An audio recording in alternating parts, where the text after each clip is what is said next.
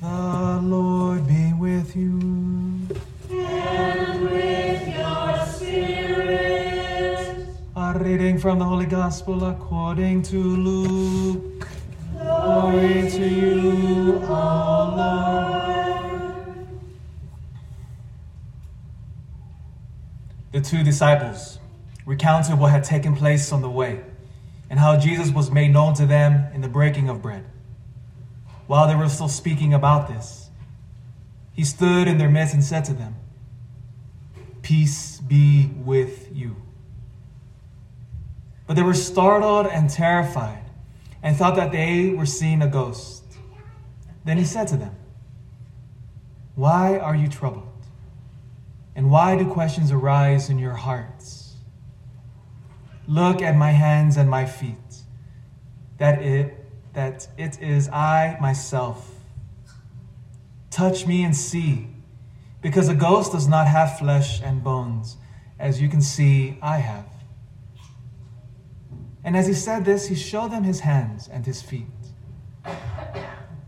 While they were still incredulous for joy and were amazed, he asked them, "Have you anything here to eat?"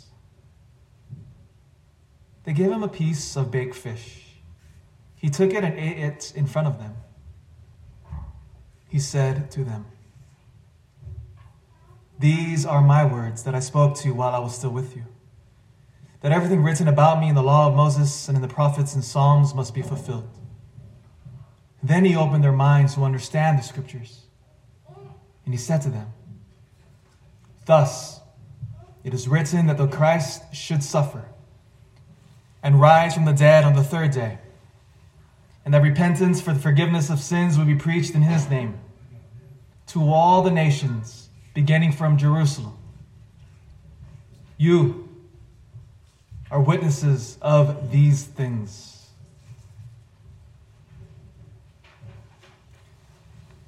The Gospel of the Lord. Praise to you, Lord Jesus Christ. Good morning, everybody. And again, before we dive into these readings, thank you for the potluck. Praise the Lord.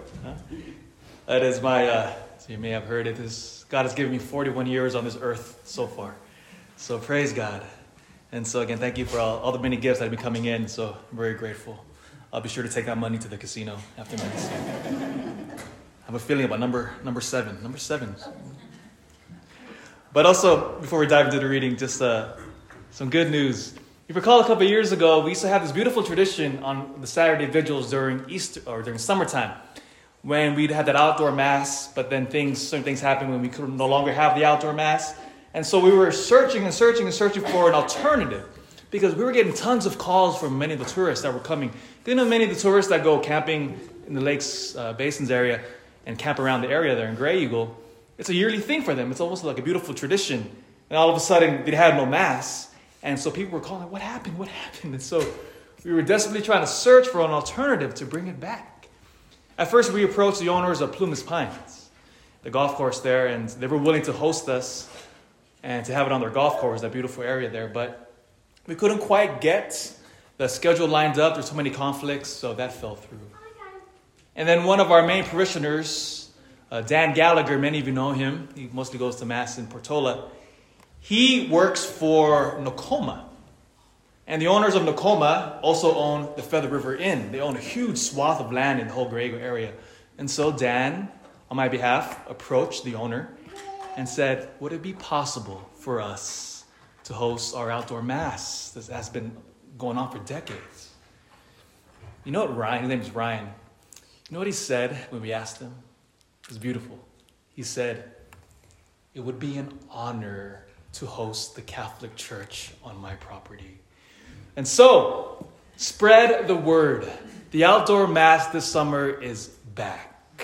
It is back. Spread the word now, because as tourists are starting to filter in, now the weather is nice, people are going to be asking. So spread the word, and more details will follow. And as we approach the summertime, and so during summer, we have the outdoor mass again. It's a beautiful area. It's even more beautiful We won't have that crazy guy that hated us. You remember if you ever been to Mass out there? There was a guy, if you ever been there for Mass in summertime, we had a guy that hated the Catholic Church. And he would, coincidentally, I believe, right when we were having Mass, he would play his music. He would blast his power washer, washing his house, his car, whatever noise he could irritate us with. And he would do that every Saturday because he hated my voice. So we won't have him anymore. We have to worry about the deer, the bears, and the birds. So praise the Lord. Mass is back this summer. In the name of the Father, Son, and Holy Spirit. Happy Easter, everybody. Happy Easter. Remember, we're going to milk this all the way to Pentecost in a few weeks. Because remember, Easter is 50 days. And this beautiful teaching, again, I cannot express and to underline this point. How utterly baffling this teaching is that we hold. That Christ is bodily resurrected from the dead. This point, again, our entire Western civilization, our Judeo-Christian roots, is built upon this fact that Christ is alive, bodily. The tomb is empty. But the question now becomes, what difference does it make anyway? Especially our critics. You believe Jesus is raised from the dead? Who cares? Doesn't matter that the tomb is empty. Yes. And this point was hammered home on Friday nights. Many of you may have heard, but one of our longtime parishioners, they mostly went to Mass at the vigil time of the Fruguglia family. You may know the Fruguglia family. But Nancy Fruguglia passed away yesterday. Long battle. It was expected. It was a long battle of illness and sickness. But on Friday evening, I was summoned to their house in Grey Eagle. It was beautiful. By the time I got there, Nancy she wasn't conscious. And if you've ever been at the deathbed of somebody, you can always tell our breathing changes when the end is near. There's a certain sound of how we breathe at the end. And if you've been around a lot of people who die, you immediately recognize it. She was close.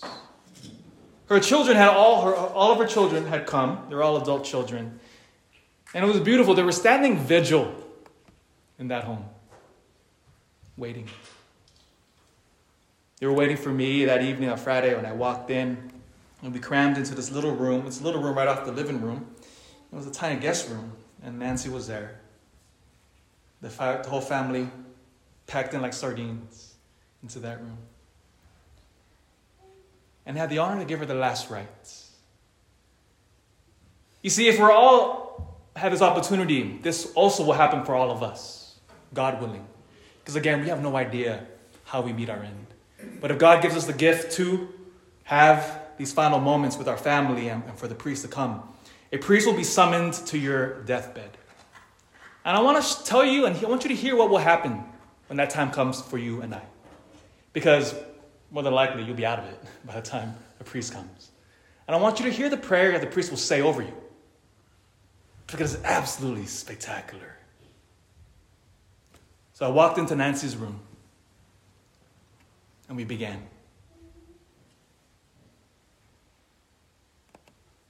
I will lay my hands on her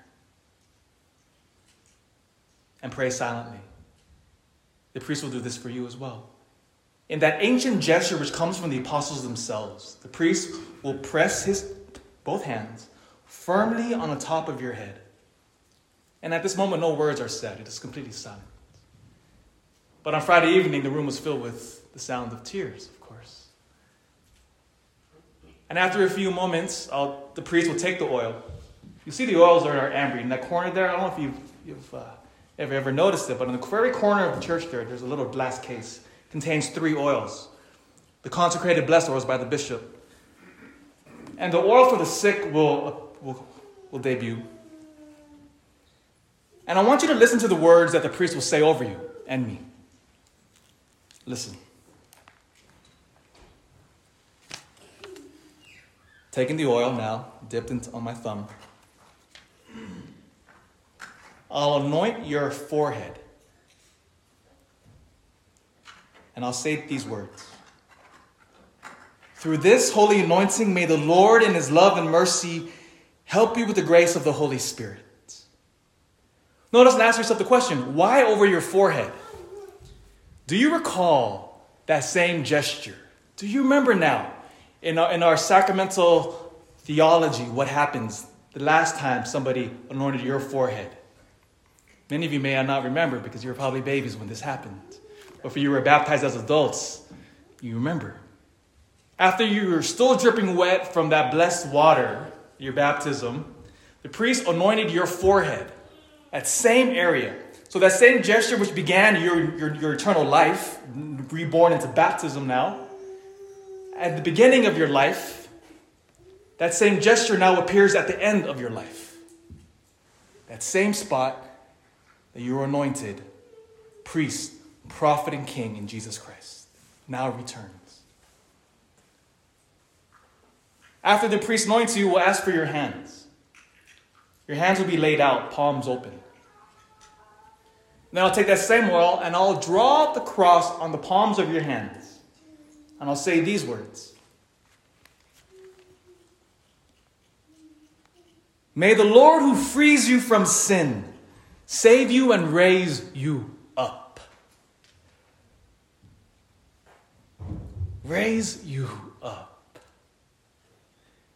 Then as the last rites continue, we now move to what's called the commendation of the dying. And these prayers now intensify. And I want you to listen to them now that we're still conscious. These are the prayers that will be said over you. And at this moment, if I have the honor and privilege of doing these prayers over you, I tend to yell. Even, Muhammad, I yell at you, right? I get really excited, that's why I'm always yelling. I get excited. And so at this moment, I tend to yell too. So I was standing over Nancy, and I was praying over her. And I said these powerful words, and you'll understand why my voice kind of elevates. So I'm standing over her now, and I'm speaking to Nancy. Again, the room is packed with her children, all weeping at this point. And I said to Nancy,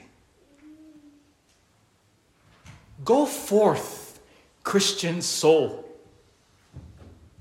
from this world. In the name of God, the Almighty Father, who created you.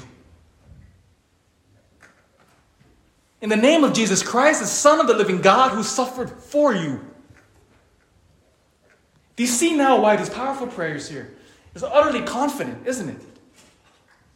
Because for many of us, death is utterly terrifying and mysterious. And it's at this point all the church shines through. Because now she's literally at the threshold of eternity. And we're now invoking, we're calling upon the most powerful teachings of our church. And we say to her, daughter of God, go forth into darkness of death. Go forth confident now in the name of Jesus Christ who created you. And now, going back to the prayers, listen. You'll hear these words for yourself. In the name of the Holy Spirit who was poured out upon you, go forth, faithful Christian. May you live in peace this day, and may your home be with God in Zion, with Mary, the Virgin Mother of God, with Joseph, all the angels and saints. You see, now what happens here, why this powerful prayer is utterly profound at this particular moment. Because as we all know, when we stand before the threshold of death, it can feel utterly lonely. And we wonder what's on the other side. As faithful Christians, our faith tells us, you know who's present there? Our own mother, Saint Joseph, all the angels, all of the saints. This is probably billions of people who are waiting. And it is through these powerful prayers now that we send forth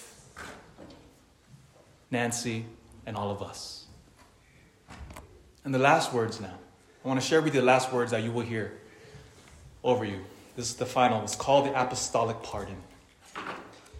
Remember, Jesus Christ gave his priests the authority to forgive sins. And it's a powerful gift.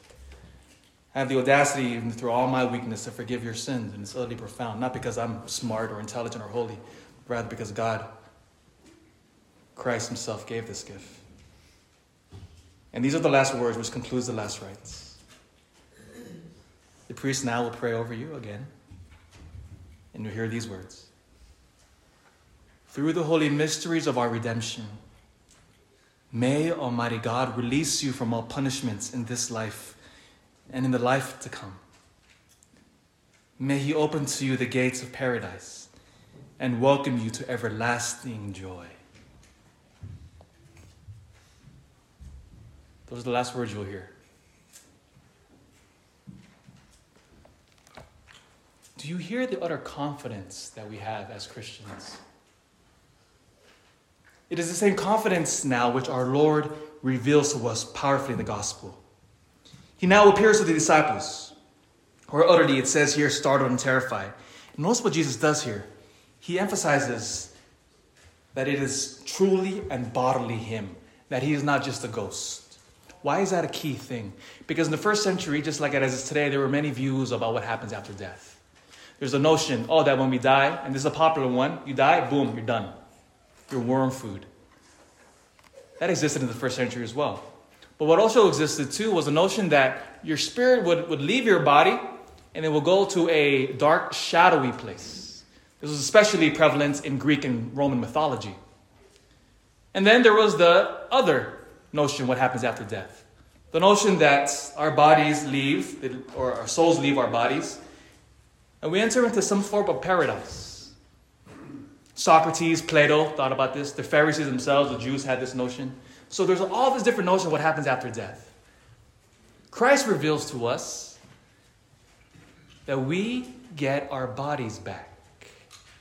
We die, our souls leave, and at the final judgment, when all things are finally brought to an end, you and I receive our glorified bodies.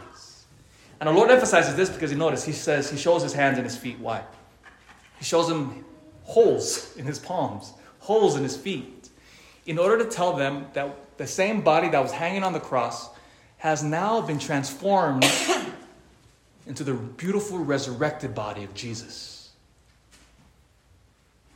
And as if they did not understand yet, notice what our Lord does here next. He eats fish. Why is Jesus eating here? They must have been utterly terrified. Why is the new Jesus eating fish? Because emphasizing the body is critical.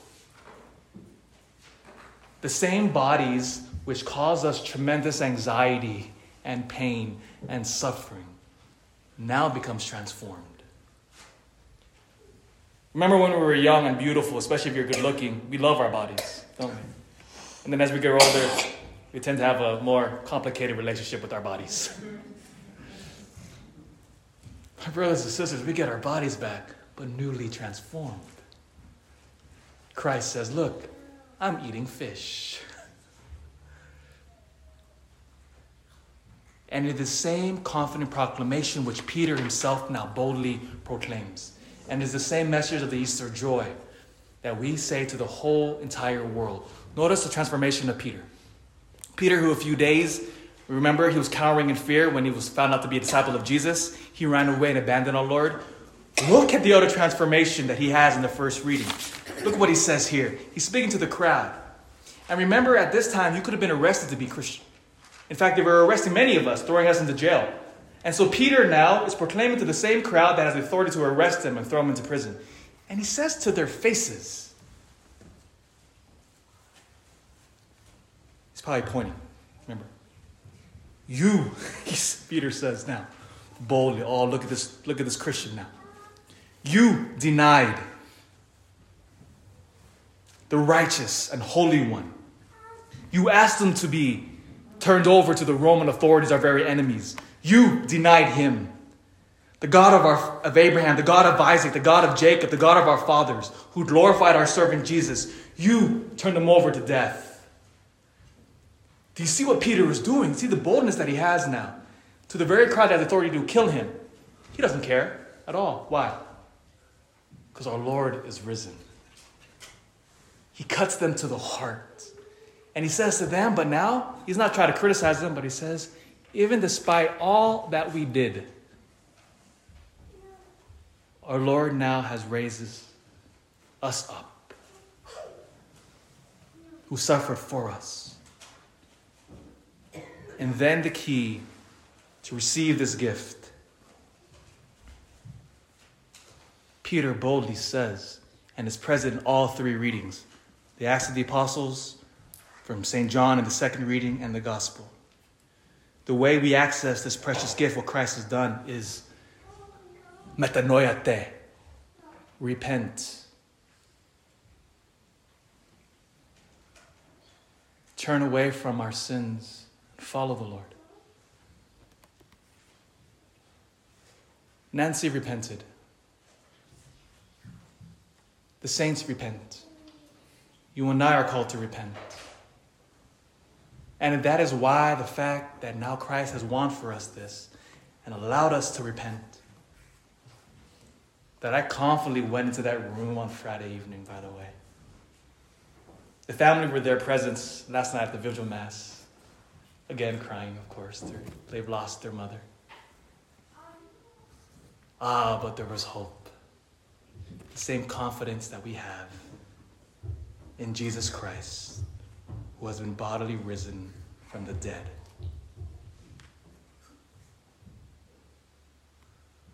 Go forth, faithful Christian. In the name of God the Father, who created you. In the name of Jesus Christ and the Holy Spirit that was poured forth upon you.